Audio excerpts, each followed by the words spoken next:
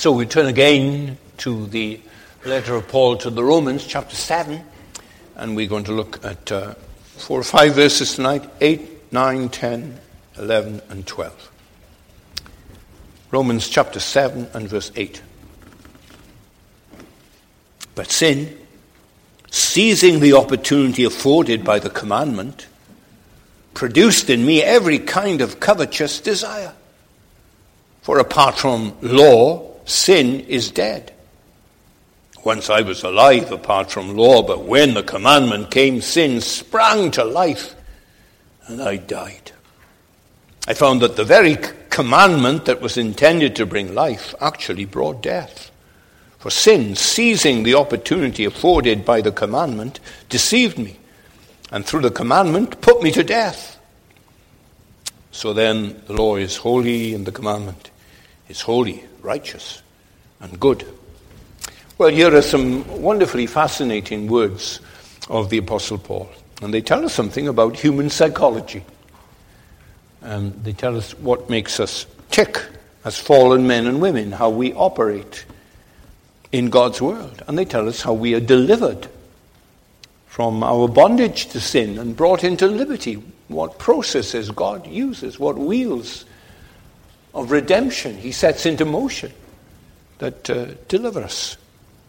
They tell us that the natural man, unbelievers, they live in continual tension. There's the larger picture which we've looked at as we've gone through this letter. We human beings, Paul has told us, are confronted with the glory and power and the Godhead of God day and night. And the natural man's response to that sight is to clamp down on it and to deafen his ears to that voice. We turn away.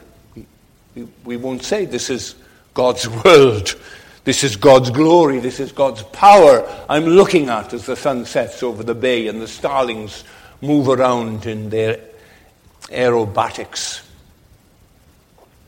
We ignore.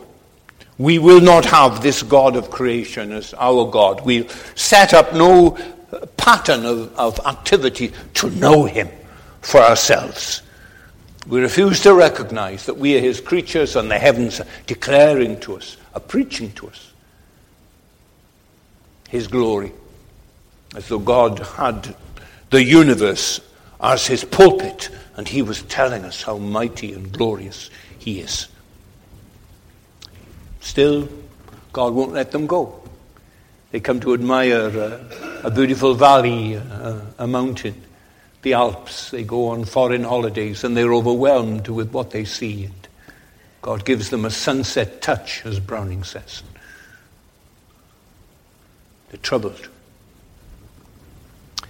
But then each of us as God's creatures also has the voice of conscience, judging us, warning us, rebuking us, also commending us when we do something self-denying for the service of others. And that voice is saying, this glorious God of creation, whose power and majesty are seen all around us, is also a moral God, a moral being, that he is light, in him is no darkness of sin at all.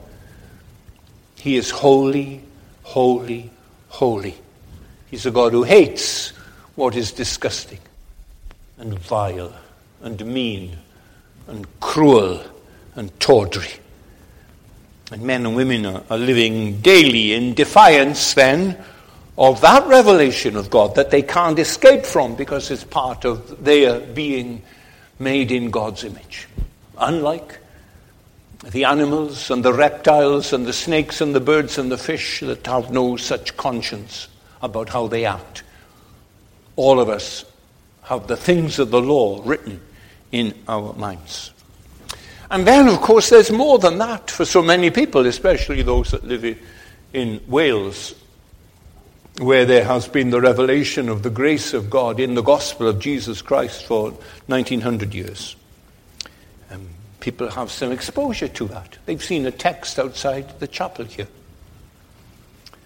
Their parents, their grandparents went to church and had some knowledge of experiential religion. They've heard the Bible read in morning assemblies. They had a Christian teacher who prayed in the classroom. They went to church for a while, and God has his ways of speaking to them in a particular way, nudging them in their ribs and awakening them. This last Thursday was the 200th anniversary of the Battle of Waterloo, when the Duke of Wellington defeated Napoleon. And this official service then of commemoration was held in St. Paul's Cathedral in London, where the Duke of Wellington is buried. And the Prince of Wales was there as the leading member of the royal family, and the nobility of the land, and all the leaders of the armed forces were gathered there. It was a full church. Well, what happened when the good and the great were there in St. Paul's Cathedral? Well, they were called upon to worship God. They sang a metrical song. All people that on earth do dwell, sing to the Lord with cheerful voice. They also sang, Thou whose almighty word chaos and darkness heard and took their flight, hear us, we humbly pray, that where the gospel ray sheds not its glorious day, let there be light. They sang, Ye holy angels bright, who wait at God's right hand. And then the choir sang some verses from Psalm 119, and then a descendant of the Duke of Wellington, he read from Paul's letter to the Philippians. And then there was a sermon. The Battle of Waterloo wasn't celebrated by a fireworks display with Yaboo to the French because we beat Napoleon. That was not the message at all. That we were lucky and that life has no meaning. That was not the message. All the past events 200 years ago was under the authority of the God of heaven. All the past events of your life that's brought you here tonight, they've been under the God of heaven year after year. The way you came, the way you were drawn, the way your eyes were opened and your ears unstopped and your heart quickened and faith was given to you. Your life until now has not been the story of meaninglessness. Your life isn't under the control of the devil, or you wouldn't be here tonight. But it's under the control of the God of history, the God of your history, the God who reigns. And that is why we gather here tonight. We come to hear more of him, tell us more of God and how he deals with us men and women.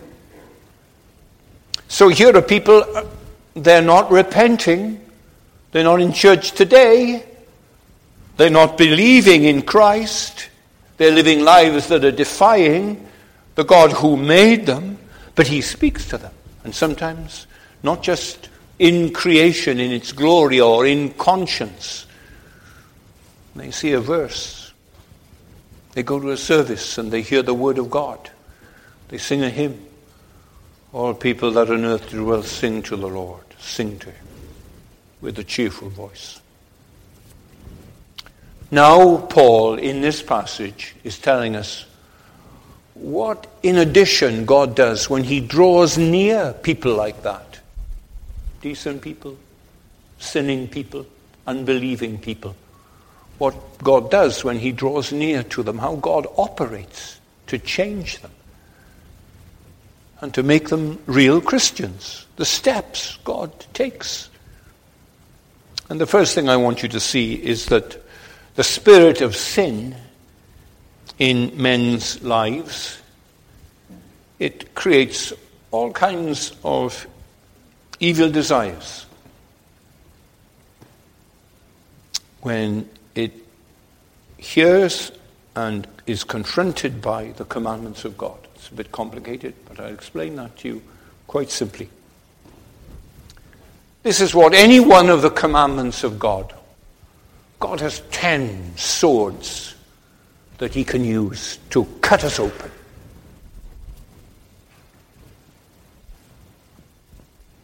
Sin, seizing the opportunity afforded by the commandment, produced in me every kind of covetous desire, he says in verse 8. This is my experience, and I'm typical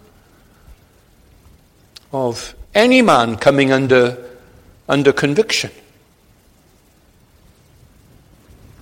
You know, we human beings are so perverse that sometimes to get somebody to do something, we need to tell them what they don't want to do.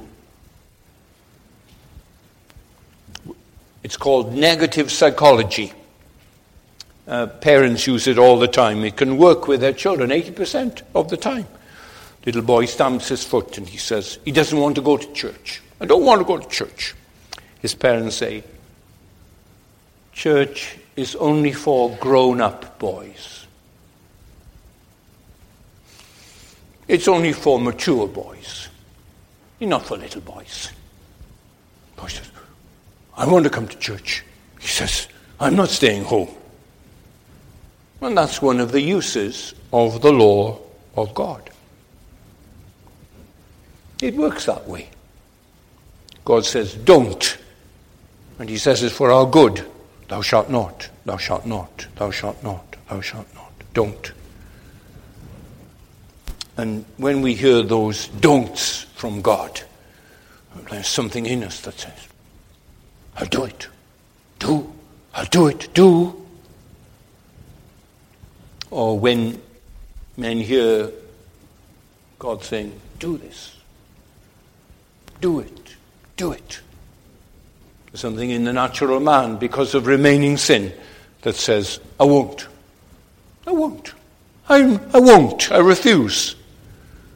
There is something within us that makes us fight against anybody who feels that they can tell us what we are to do or what we are not to do. And that spirit reflects the bondage to sin, the bias to sin, the camber that's in our walk through life that just takes us into the ditch all the time, the bent in our nature, the battle that we have with sin that's inside us.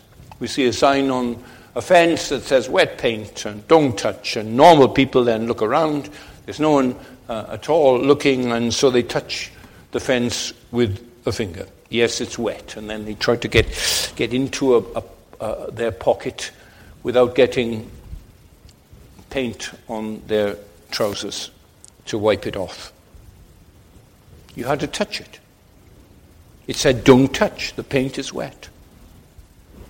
There's a sign, it says, no fly tipping here. And the man in the white van, he stops right in front of the sign, and he takes his rubbish out from the back of his white van and he dumps it there, and on he drives. Motorway says special limitations now 50 miles an hour. You can't find anybody on that stretch of motorway that's going at 50 miles an hour.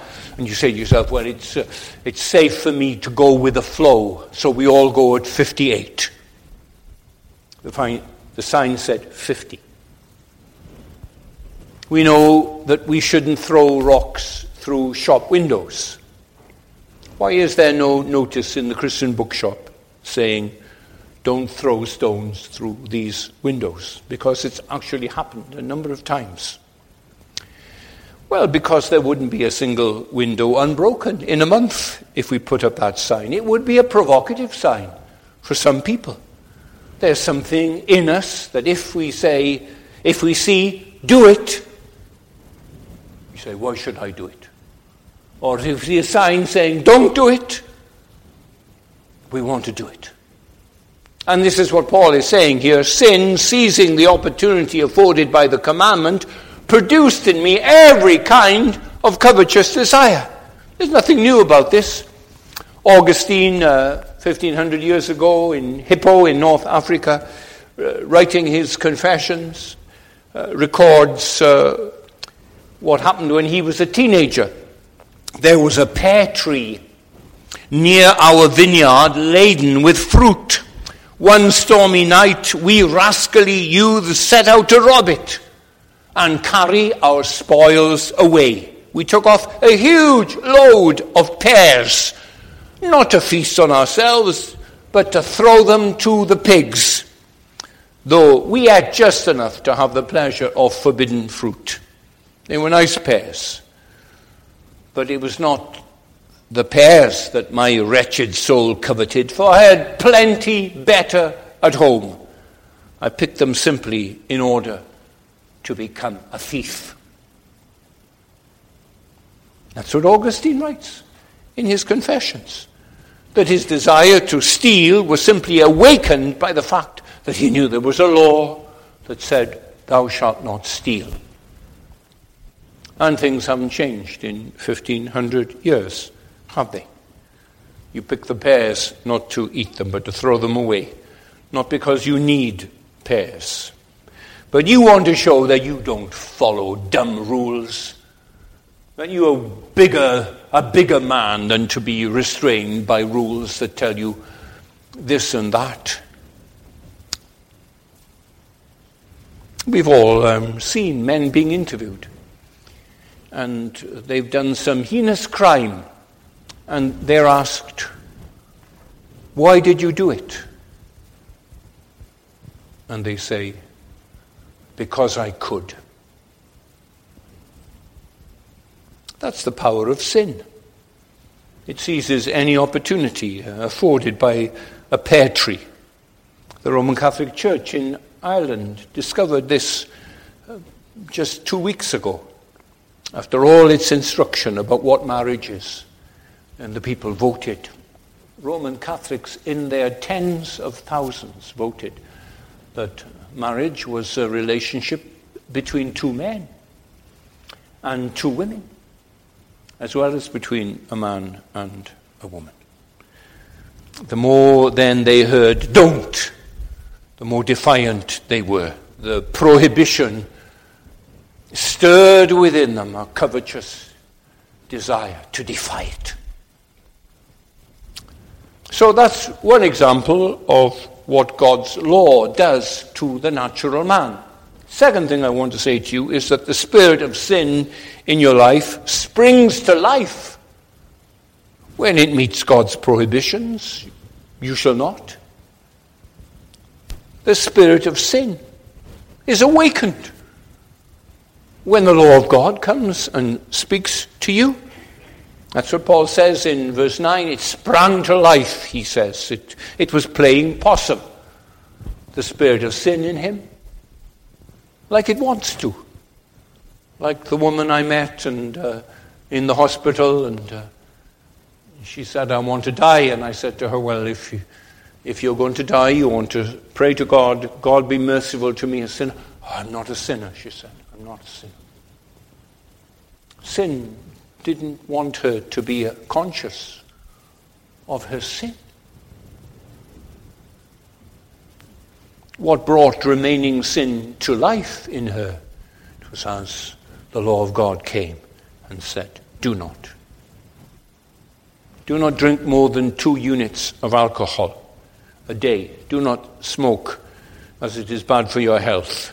Do not take your dog on this beach. Do not use your mobile phone when you are driving the car.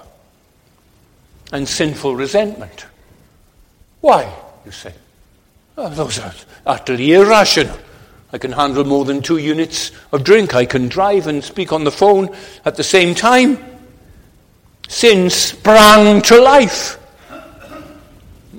It's a military term. It refers to people waiting in ambush. The SAS is hidden in an ambush. Their faces are dark and they're covered and they're muffled and they're speaking quietly to one another on walkie-talkies or however they communicate, and they're waiting for the moment, and then they strike without warning and capture the enemy. Paul says, when I saw the law, when I could really see what the law was saying, God's law, I could see what it was saying to me. Boom! Suddenly sin that was already within me, it sprang up and ambushed me. And suddenly I heard one of the laws of God saying, thou shalt not covet. And it was all up then because that's all I wanted to do. I wanted to covet. I looked at my neighbor's car in a different way. I looked at my fellow students' lightweight laptop in a new way. I looked at a fellow preacher's suit. I looked at my buddy's girlfriend. I wanted them. I must have them. Why couldn't I have what they had? The Lord said, be content with what you have. Don't covet. But now coveting was all I wanted to do. The Lord said, don't. And I realized what it required of me. I couldn't stop because there was a sinful desire that just shot up like a geyser, shoots up. It was so powerful. I ached and I itched and I longed for and I dreamed about what I didn't have. Everyone around seemed to have it, but I didn't. The law, thou shalt not covet, caused in me a ache, a cry in my heart for what was forbidden. Thirdly, Paul says, apart from the law, sin was dead. But with the law, I was dead. Apart from the law, sin was dead. With the law, I was dead. That's what Paul is. He's speaking about himself. This was his experience. He does this not because he is special or unique, but he says it like this because he is typical of all of us. He's Mr. Everyman on the journey, Mr. Being converted man when he says this. When he moved from ignorance and alienation from God to becoming a child of God. So this is what he says in verses 8 to 9. Once I was alive, apart from the law. But when the commandment came, sin sprang to life and I died. So he is comparing his life before God began to work in his heart and soul to what his life was like after he became a Christian, after the Holy Spirit set to work in the depths of his soul and really laid on him the commandments of God. That's what the Holy Spirit used. Before the Damascus Road experience, well, Paul was bursting with natural vitality and self-satisfaction and an overgrown ego. He read the 10 Commandments, he ticked them all off, and he said, done them all, blameless. God really loves me for my high standards. God knows my name, and he likes me. And then God put the 10th commandment in a bow, and he shot it, twang, right into the heart of Paul. The commandment said, thou shalt not covet, Paul. And Paul was smitten by it. He realized that he coveted his neighbor's beautiful wife, his lovely house, his vineyard, his horses, his brains, his library, his good health, his easy, pleasant manner. And that was just one neighbor whose possessions he coveted. And everywhere, when he went down the street and when he saw old friends, and he was coveting everything that they all had. There was scarcely a person that he worked with and knew who didn't have things that Paul coveted. Once he realized coveting was a sin and tried to stop it, well, his coveting took off in a booster rocket that went up and up and up and up. And he found he could covet for Jerusalem. He could covet for the whole Jewish race. He was a champion coveter. Every kind of covetous desire was there. That's what he confesses. Every kind. Verse 8, that's what he says. He coveted when he walked the street. He coveted when he lay awake at bed at night. He coveted round the clock. And this great vision of himself then as an upright and law-abiding and righteous man that God loved withered and died once he'd been alive, because he didn't discover what the law of God was saying. And now it searched him. It searched his motives. It searched the well springs of his life. It looked into his heart. And it showed Paul that he was a sinner. Just like the beggar. Just like the Pharisee. Just like the publican. The commandment came to him. And sin that had been lying dormant, sin that had been playing possum, like the possum pretends to be dead. Sin was pretending to be dead in Paul's life. It was lying there in a sealed coffin, moribund, senseless, unmoving. It didn't want to draw attention to itself and the secret power and influence that it had in Saul's life. It wanted Saul to go on stroking his affections. It wanted Saul to go on thinking much about himself, that he was simply the best, better than the rest. And so God disturbed that slumber, and he shot the 10th commandment into his heart. And suddenly the coffin door was open, and out sprang sin. Alive, looking, furtive, Gollum, energetic. Saul, the self-conscious, godlike man, was no more. Sin was alive and Saul was dead. He discovered that sin wasn't put to death in his life. He wasn't dead at all. Sin was very much alive in his heart and life, and it was Saul who now realized he was dead. Saul was dead as mutton. He was inwardly dead. Saul was a sinner. So Saul minus the law equaled life. Saul plus the law equaled death. Fourth thing that he says in this fascinating section is a commandment intending to bring life brought to death. So he says, verse 10, I found, he said, I came across this. I made this great discovery. Like a man digs a hole in the field and he discovers treasure. Paul found treasure. And this is a strange treasure he found. That the very commandment that was intended to bring life actually brought death. You understand what he's saying here? Right up to the Damascus Road. Paul thought, wonderful thing, the law of God. Law of God who tells you, the law of God tells you how you should live. That's what it's there for. The 10 Commandments, it's a rule of life. And so, with the most superficial understanding of what the law of God requires, he went through all the motions of living a legal life. He kept the traditions of his fathers and his grandfathers before him. And he was one mighty, consistent Pharisee. Then God got to work in his life.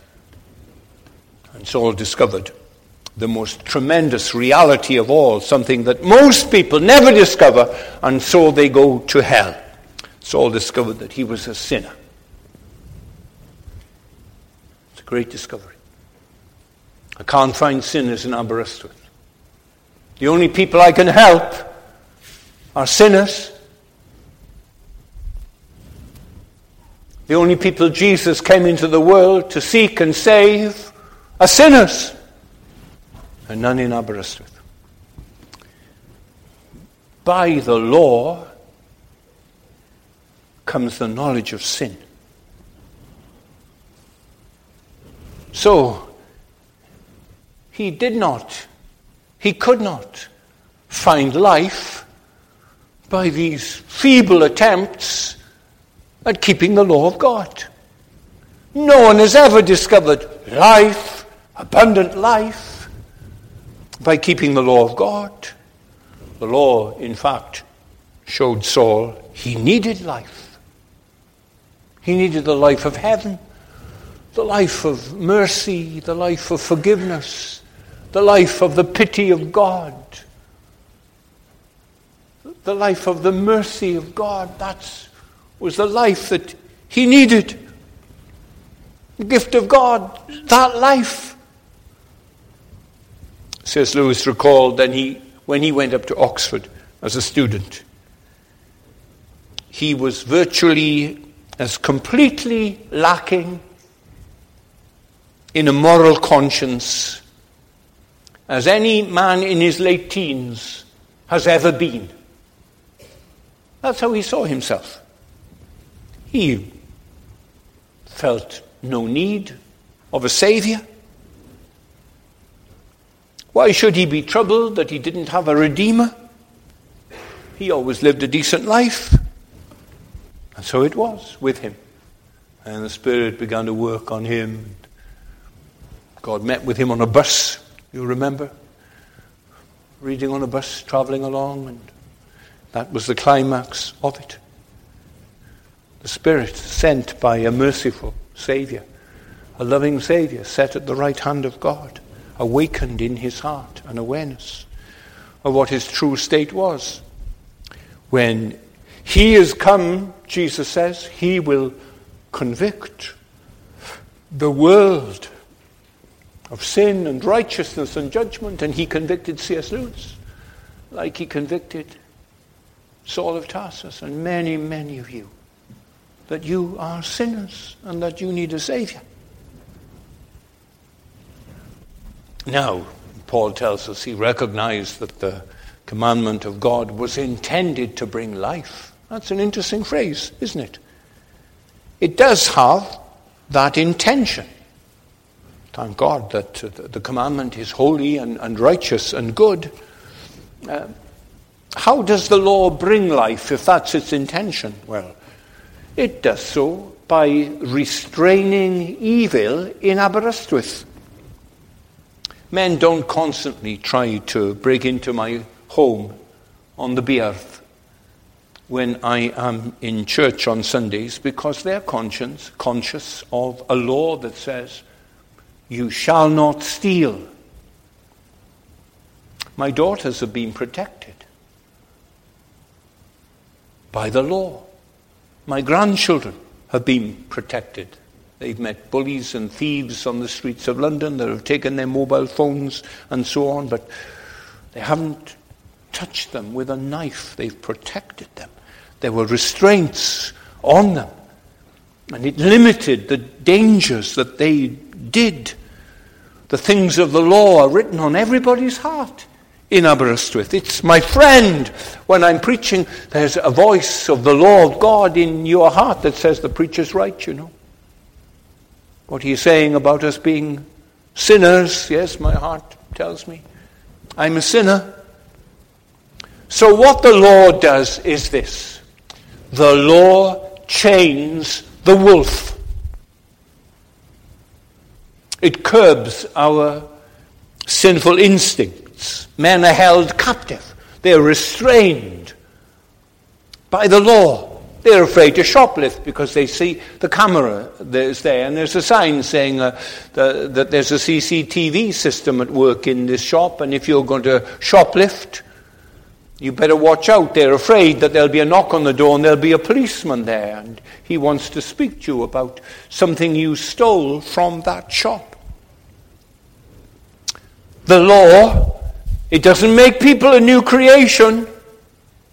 The law of God doesn't save men. It doesn't regenerate.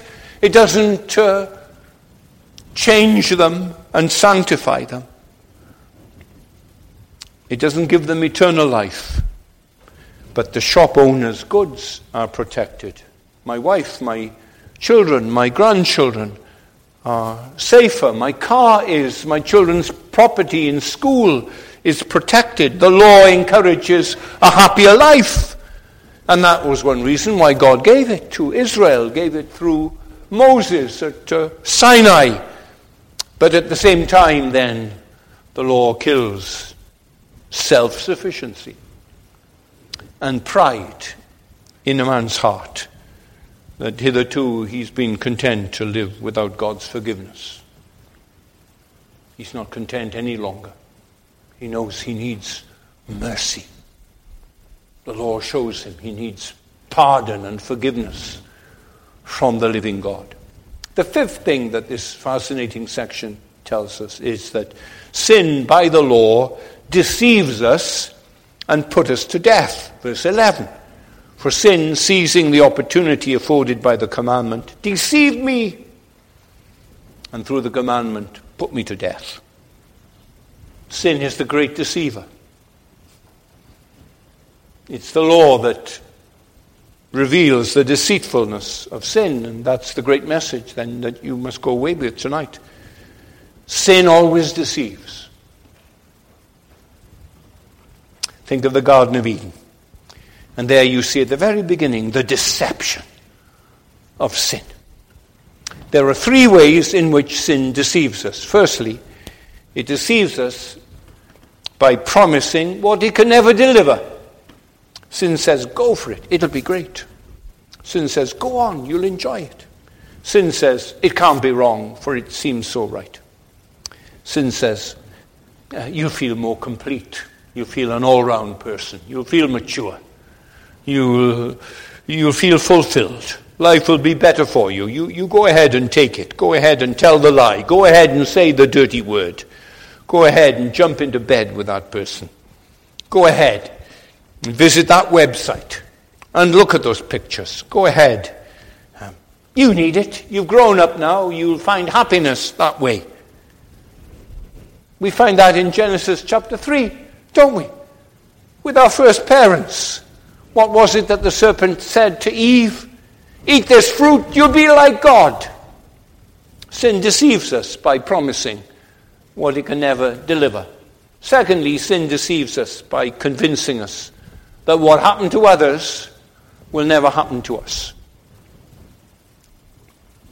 Let's say that 10 times out of 10 people get caught when they sin.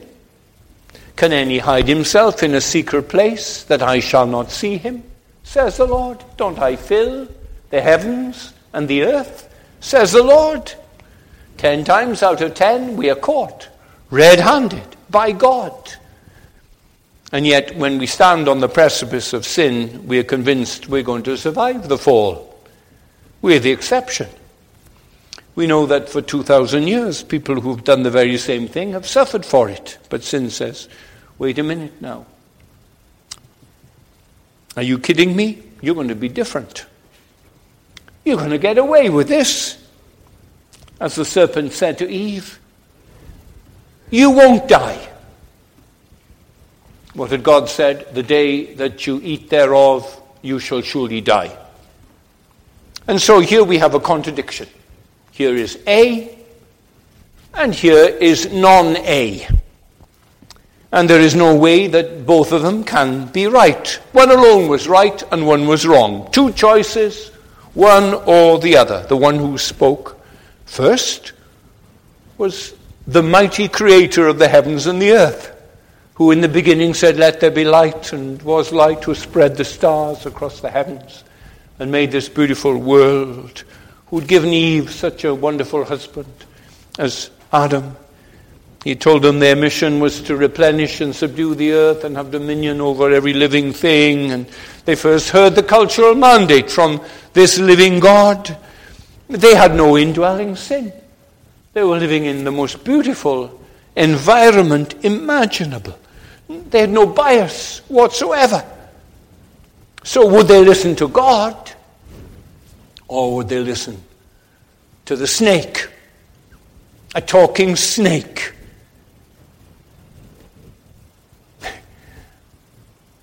You think there's no choice.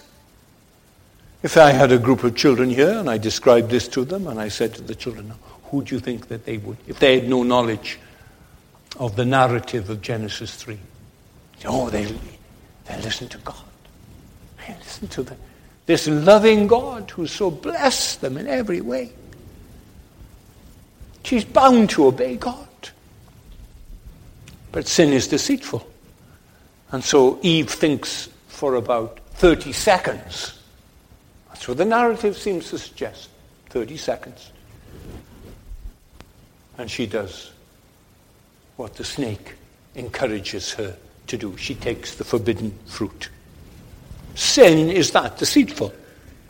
And thirdly, sin deceives us by creating in us a desire to do what we know is going to hurt us and hurt our family and hurt the next generation. There's a little voice that says, go ahead. And we go ahead. We know we're going to suffer for it. Eve looked at the fruit. It was beautiful to see. It was wonderfully soft and firm to hold. It was delicious to taste. So she went ahead and she plucked it and she ate it. She gave it to her husband. Honey, she said, you gotta have a bite of this. It's simply marvelous. And all the human race have been taking and eating forbidden fruit ever since, and you included among them. We're no different, even though we know every time we take it and eat it, it's going to hurt us. Think of nicotine. The government couldn't make the perils of smoking cigarettes. They couldn't make it more clear. The warnings that there are. Or drug taking. They couldn't make the warnings of drug taking. And yet, in their millions, people are taking drugs and drinking alcohol to excess. Do you think that those 3 mothers from Bradford who've taken their 9 children away from their 3 husbands to the ISIS war zone in Syria don't know the danger? That they are far more likely to be killed in Syria than they are walking the streets of Bradford? Of course they know it. But sin has created desire in them. Sin has done it. Do you think the student who went into that Bible class in the Methodist Church in Charleston on Thursday didn't know that many people, including himself, are going to be hurt when he took the Colt revolver out of his bag and started to kill them? The tons of pain were going to fall on him and the people he killed and their husbands and wives and children and parents, and that he would spend the rest of his life forever and ever locked up, never to be freed again.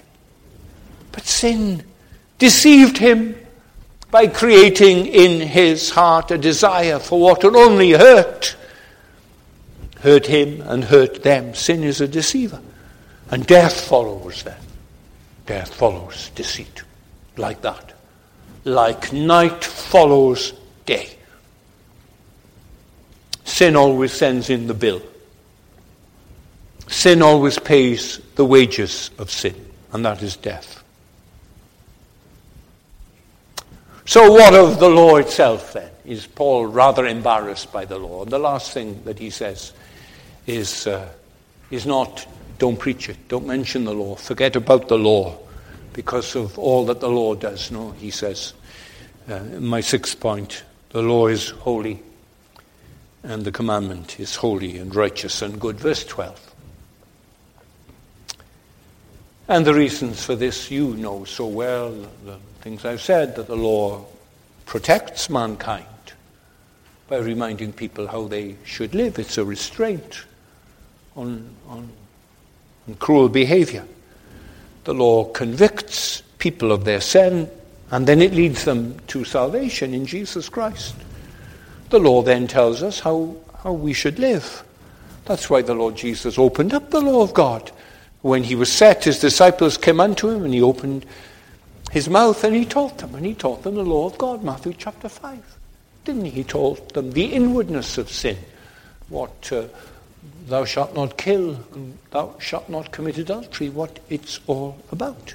And that's why the last sections of the New Testament, after orthodoxy comes orthopraxis.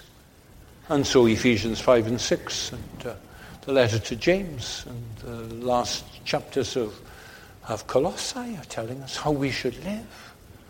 It applies the law of God to our lives day by day. So the law is not bad. The 10 Commandments are reliable guidance for living. I rattle them off in my preaching, don't I? I know them by heart, and I go through them on my fingers with you. The 10 Commandments, I do it so often. I was preaching in a funeral service last year, and some of us were there at the funeral service, and I went through the 10 Commandments there, and a godly lady came on to me afterwards. She said, "Oh, thank you for going through the 10 Commandments."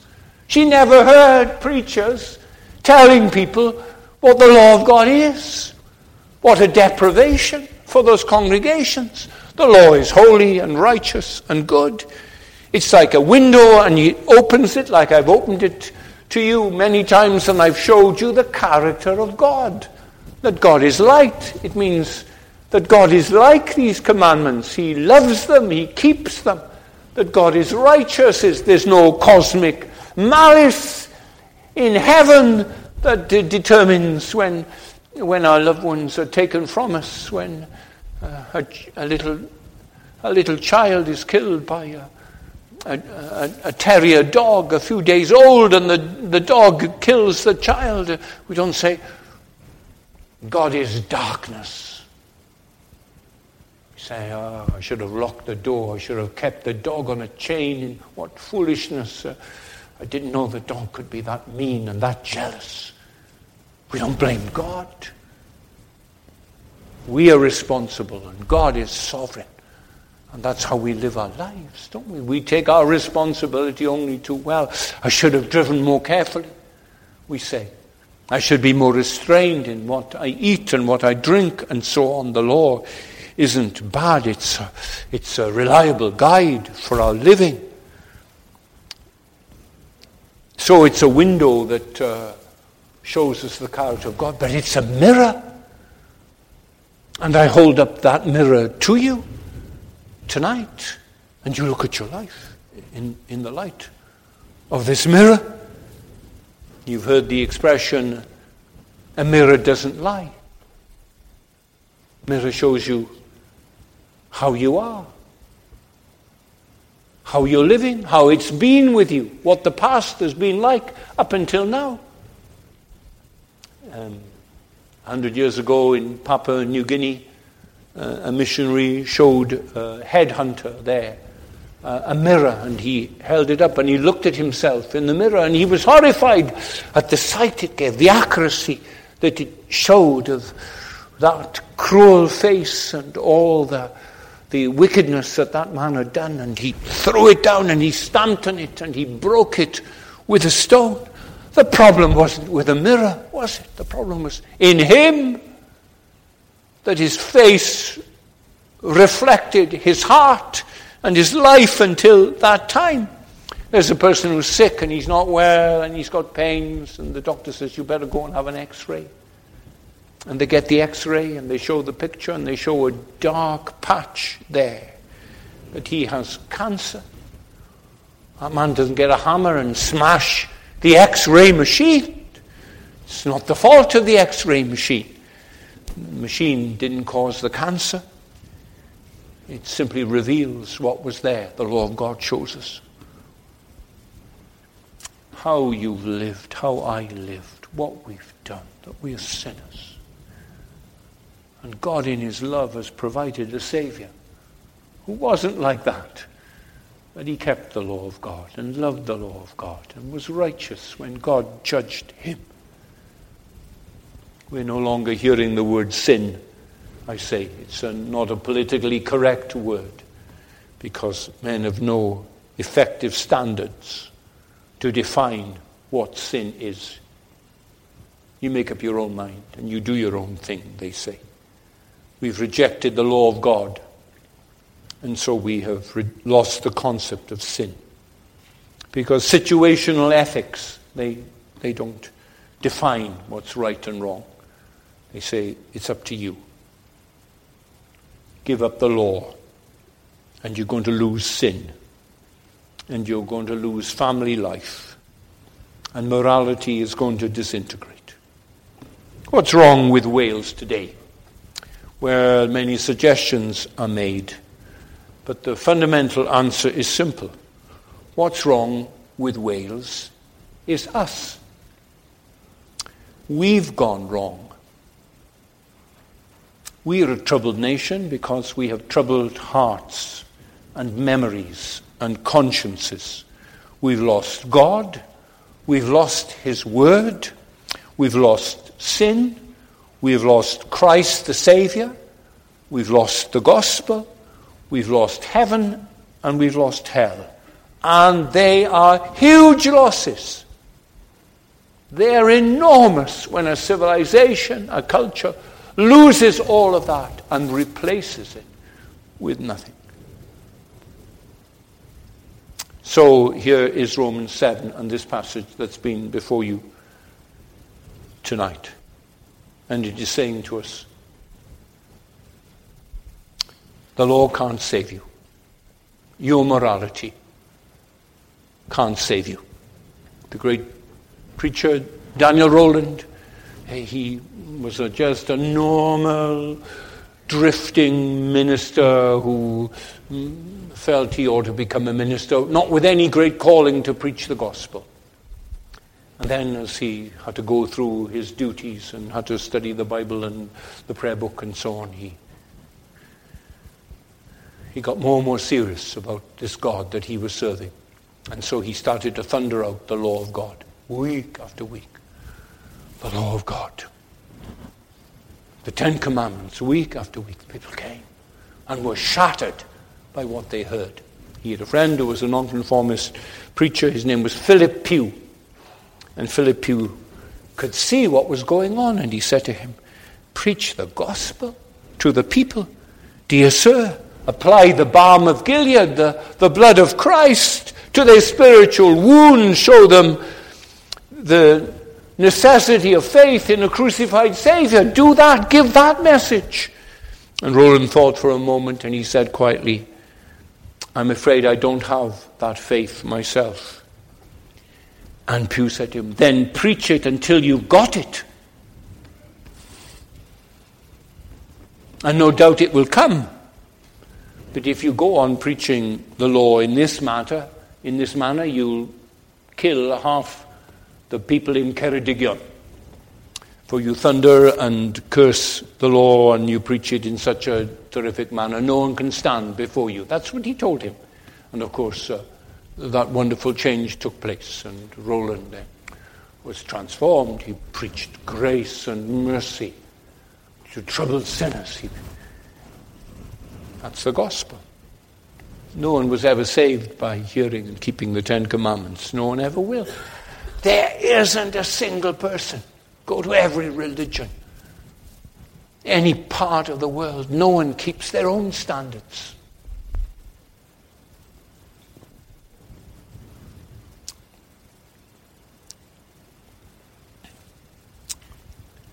And secondly, we should preach the law to the proud and grace to the humble.